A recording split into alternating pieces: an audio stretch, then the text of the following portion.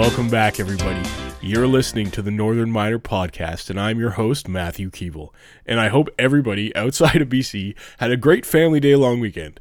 We had it last week, as people probably know, but the rest of Canada, I hope you had a good long weekend. We missed you. But welcome back.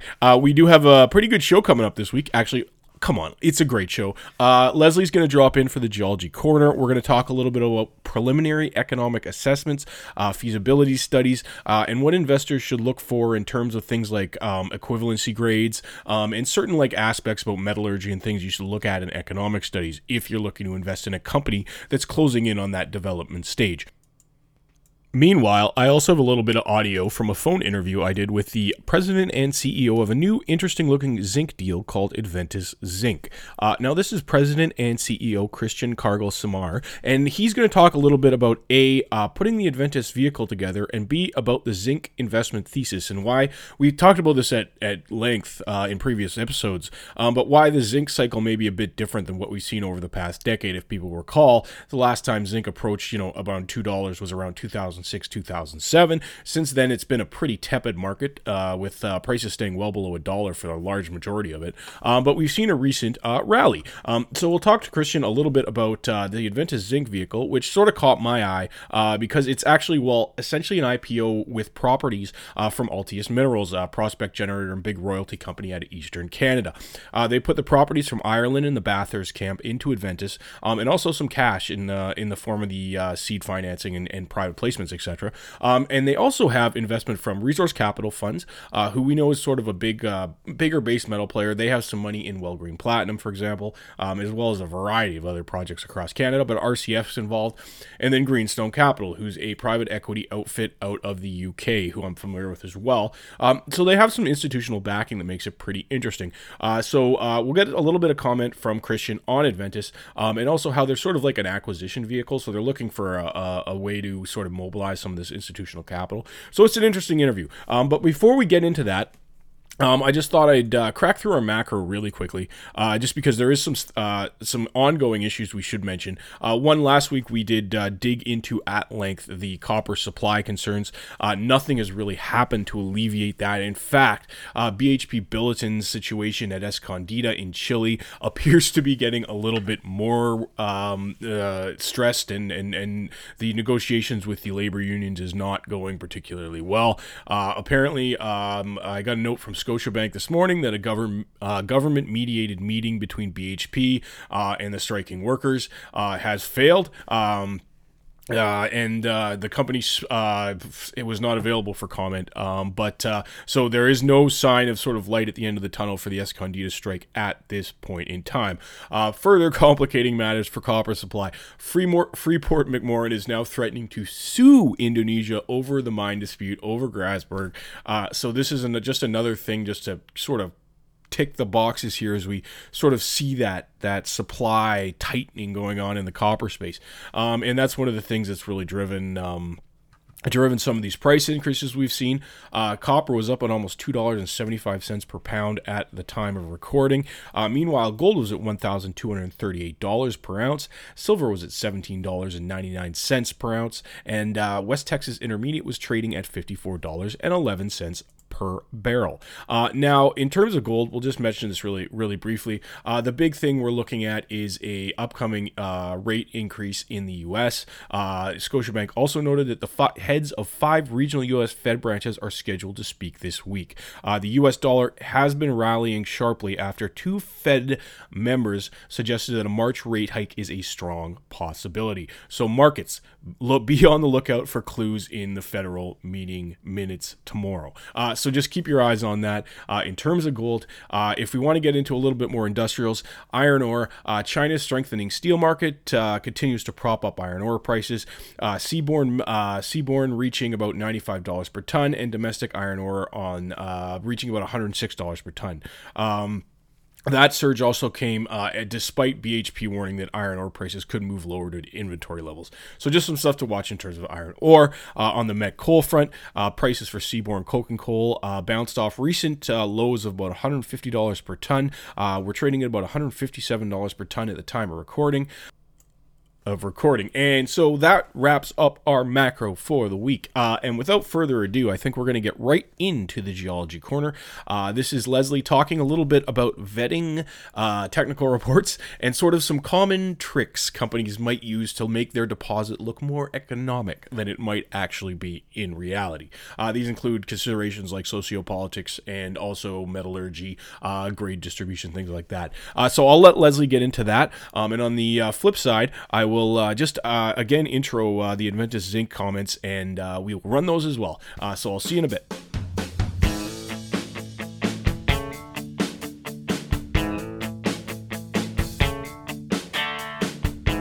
For this week's podcast, we're going to step back from the geology, right, and get a little bird eye view on what actually makes a deposit economic. Oh, okay. Dun, dun, dun. So, nice. As Aristotle once said, the whole is greater than the sum of its parts.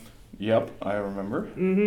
So we're going to talk about everything from political risks, remoteness, engineering challenges, metallurgy, all the things that actually make a world-class deposit world-class, and what you need to know to perhaps spot the imposters.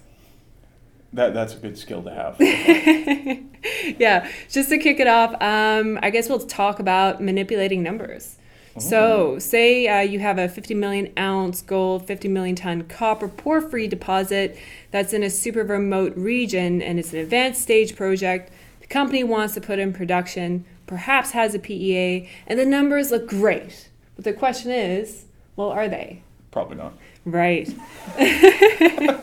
So companies are actually able to skirt around some of their economic issues by manipulating numbers in their economic studies. So one particular way to hide a marginal economic deposit is by cranking up the mining throughput and decreasing the cutoff grade. So by doing that, a company can lower its unit cost by, pitching a 120,000 tons per day mill. So the project looks like it has an operating profit, but all the money was sunk in the capital expenditures up front. And remember, numbers in PEAs are super crude. There's a lot of wiggle room there to generate a favorable outcome. If the report is at PFS or feasibility stage, then everything becomes a lot more defined. And then the wiggle room there to boost NPV and IRR is probably the price of metals used in the report. Yep, that's popular. Yep, that's super popular. So, and second, talking about manipulating numbers, on to the next thing when it comes to communication. Copper equivalence is not exactly a reliable gauge on the grade of the deposit. Another way to make a deposit look better than what it is to report everything in equivalence. Ron Netolitzky, that famous explorer who found Snip and Eskay Creek, he once said to me, he's like, Leslie, I really like gold equivalence. It means I can add silica to it. Silica. Oh, there you go. And of course, he was joking. But, it's funny because it's common for companies to add metals into their equivalents that they won't be able to recover, even if it went to mining, just to increase their grade. So in other circumstances, of course, using equivalents is totally normal. Just be sure to check the fine print to ensure the company is using reasonable prices. Totally. This leads me to the third item. The amount of resource in the ground is not equivalent to the amount of metal that comes out. Right? Funny. I've seen some resource calculations assume 100% recovery of the metal, which is an illusion because it's impossible for that to happen. In fact, Northern Dynasty, I looked at their mineral statement and they assume 100% recovery, which I didn't know. Very interesting. So if you have a company that says there's 8 million ounces of gold in the ground, but may only recover 5 million ounces of gold out of it because of metallurgical issues that prevent gold from being recovered during processing. The same thing goes for copper, of course. So again, for investors, check the resource statement for the fine print that says how much of the metal is recoverable, and check the metallurgy, like you said. And as we learned in the recent Arizona mining brouhaha, check out for smelter penalties and byproducts that might be detrimental to downstream products as well. Yeah, this is other stuff. Yeah. So number 4, this is the next one. How the company plans to process the ore. Yep. I love these. I'm doing this funny I'm really getting into this. So whether the company plans to produce its own doré or send the concentrate to a smelter can affect the project's economics, like you just alluded to. Very much. If your gold goes to a smelter, you have to pay the smelter. So the company could end up getting maybe 70% of the revenue. Whereas if a company produces its own doré, then they get 100% of that cash. So if a company goes with a smelter, out of that 5 million ounces they were able to recover from that 8 million ounce deposit, they're only generating revenue from maybe 3.5 million ounces of gold. So it's perhaps not as so much of a world-class deposit or world-class investment as an investor had initially hoped. The domino effect here, that's important to pay attention to, and I'm only seriously skipping the surface. And these are sorts of things that, like the analysts, that the really experienced analysts take into account when they visit these projects and they inquire about. If you ever go on a site visit with analysts, these are the questions that they're asking. Anyway, let's get back to this 50 million ounce gold, 50 million ton copper, or 50 million pound copper gold deposit that the company wants to produce at a whopping rate of 120,000 tons per day. So let's think of it here. When a company is hoping to develop a huge deposit like that, it's going to require a massive tailings dam and a ton of infrastructure. It basically becomes a lightning bolt for anti-mining groups and regulatory issues. Well, that's like last week. Remember when we had our friend Mickey Fulp, the mercenary geologist, on, he mentioned Pebble East because they can mine that underground, which he said might be a little bit easier to permit, but also potentially more economic, right? Totally, and that's one of the examples of how so many of these world-class ore bodies get sterilized because of local opposition.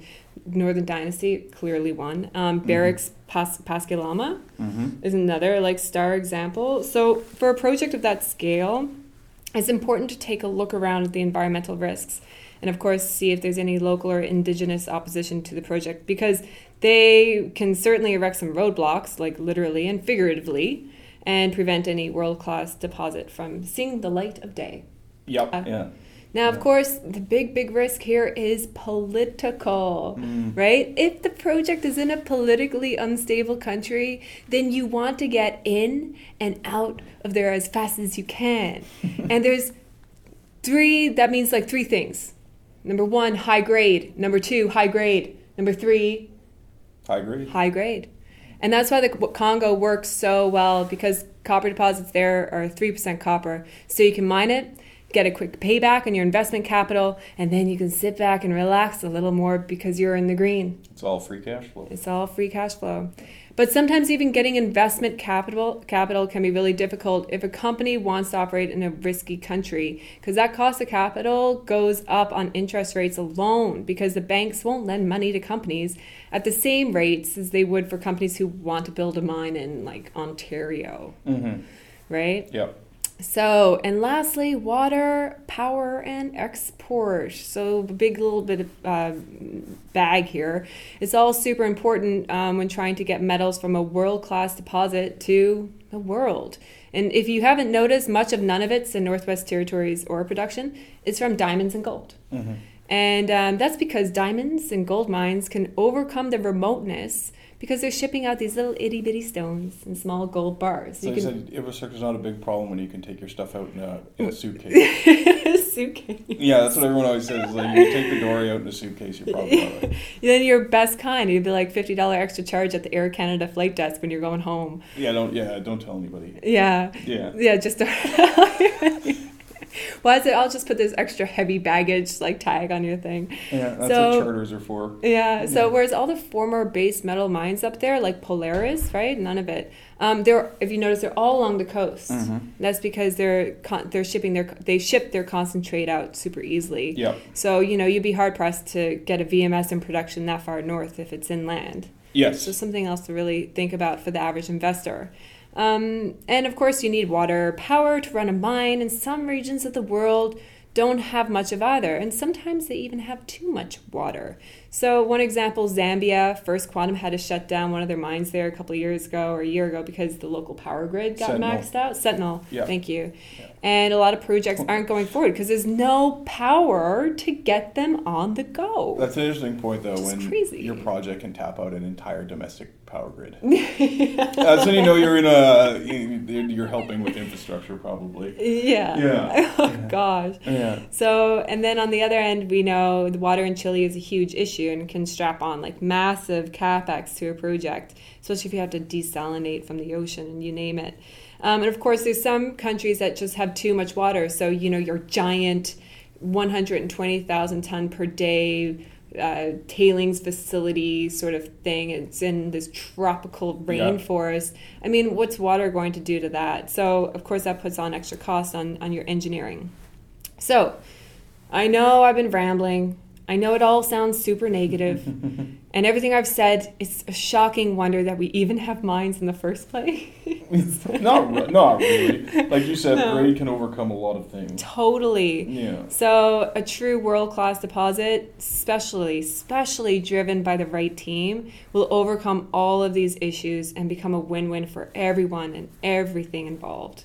There's no doubt about it. So my word for advice today to anybody who has been listening, if investors want to put money into a company with an advanced stage target, maybe you ought to find a competent analyst and get their report from them before deciding their next move. Because if you don't, you could just be throwing a bone to a dog. Or get a subscription to the Northern Miner. That's right. Yeah. You've been taking words out of my mouth all the time. Totally. Get a subscription to the Northern Miner. And the reason why is because we actually do our homework when we cover companies. Mm-hmm. And we speak to heaps of people to ensure we're touching on all the right issues. And there's seriously nobody else out there like us. And I'm not saying that because I'm biased. I'm an honest, genuine woman.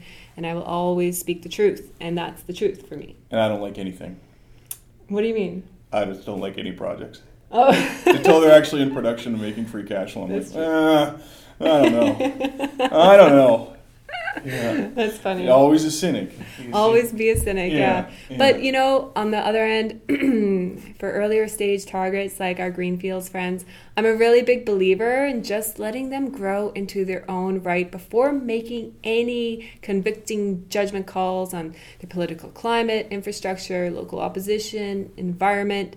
You wouldn't give a 5-year-old braces until their teeth have actually grown into place. Mm-hmm. So please don't oppress a Greenfields exploration play with any preconceived notions on what it may actually become. But that's me. I'm a contrarian at heart. Well, the big thing you're hearing now from a lot of explorers is you got to start your social license. And I hate that term, by the way, but you've got to start that process really early. Right away. Yeah, it's so something you should invest in right up front. Right? Yeah, it's like anything. You don't want somebody coming into your community and just creating something without even talking to the community, without anybody talking to you about it. It's like if someone came into Strathcona and decided to put a railway or something. Yeah. Actually, they just reactivated that railway from the port along Clark. Oh. It's annoying. Oh. They didn't ask. But that's the city. That's the city. But anyway, you have been listening to the Northern Miners Geology Podcast. Not so much geology today, but definitely a little bit of a broader look. Yeah, I think it's pretty topical given what's come out with Northern Dynasty and the Kerrisdale Short Report and all that fun stuff. Yeah. And we're talking about a lot of, as metal prices have gone out, a lot of these projects are sort of coming back to the forefront. Porphyry coppers are coming back to the forefront. And they're all world class, so it's always a matter of... It's a very popular compound adjective amongst development stage copper gold companies. So, but yes, this has been the Geology Corner, and we will talk to you next week.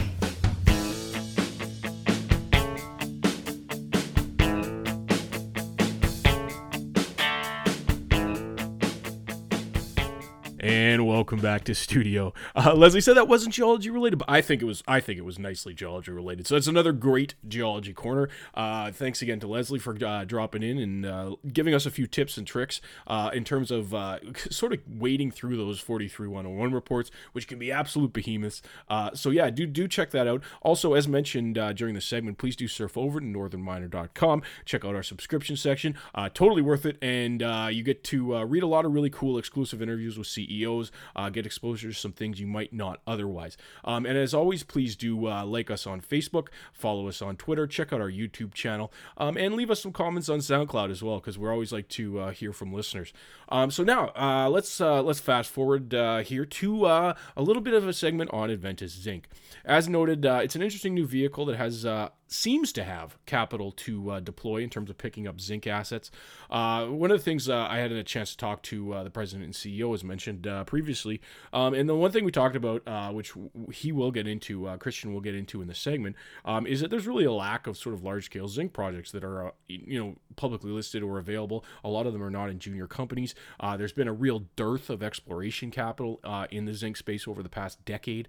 So now that we're seeing sort of the corner turn, specifically on the supply side, which we'll also get into during the segment, there's more attention being paid to where the next stage of zinc development assets is going to come from.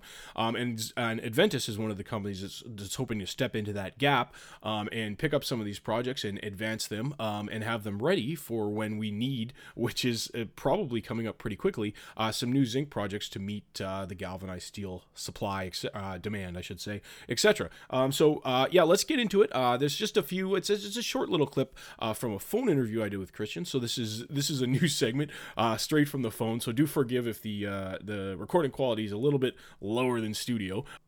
But nevertheless, the information is super valuable, and it's a really interesting introduction to a new zinc vehicle. As Christian will mention he actually doesn't mention it during the segment, but he was previously an investment banker at Raymond James, so he has a background in the sort of following the commodity cycle as well. So he has some interesting things to say about that. So I will run this, and I'll see you on the other side just to say goodbye and wrap the show up. We worked on the business plan in the second half of last year, where we would use those properties as a basis to go public. We'd, of course, do work on them. They're excellent properties. But we'd also have a complementary business plan where we'd want to become, or we've become, the premier publicly listed zinc acquisition vehicle. Okay. And in order for that to come into play, we needed to really work on credibility. So everything we've done to date is about credibility, and that leads, number one, with our shareholder register. So we have 3 strategic shareholders.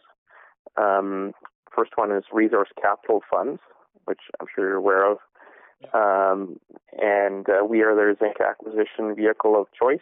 And then Greenstone Resources, which is a private equity group out of London, put some money in, and we are also their zinc acquisition vehicle of choice. They are a group of base metal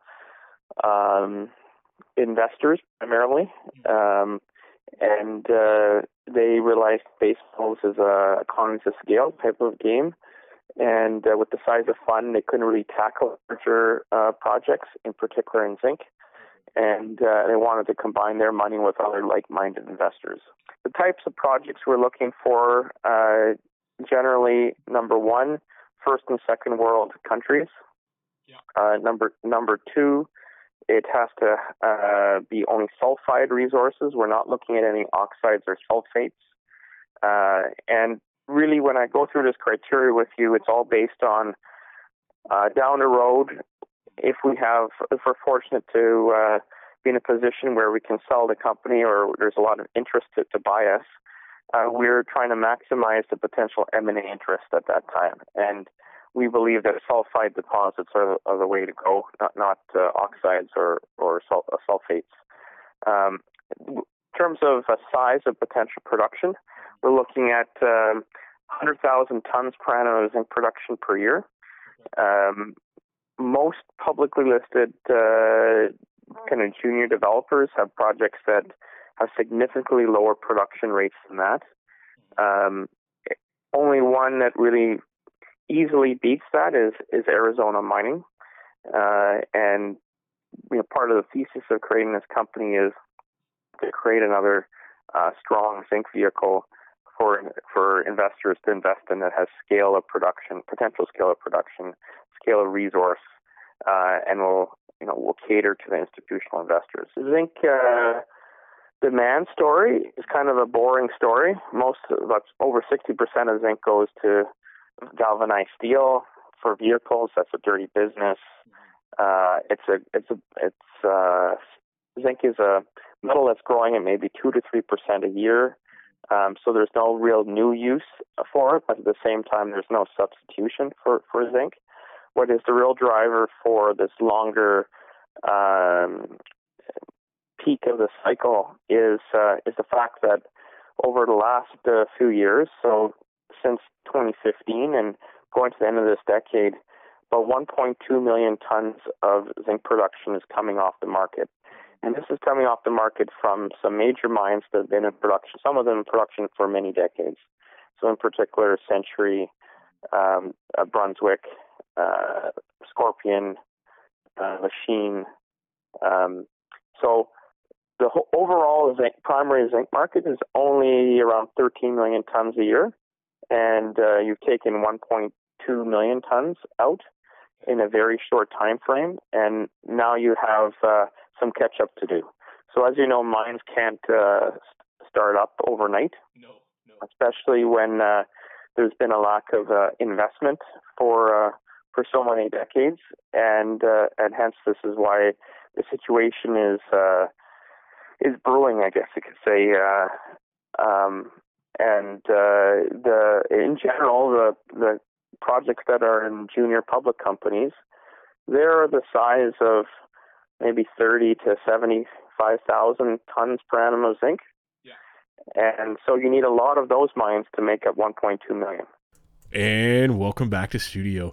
So yeah, that was a good chat, not just on the company Adventus, but also the general zinc market, which has been getting a lot of buzz heading into 2017.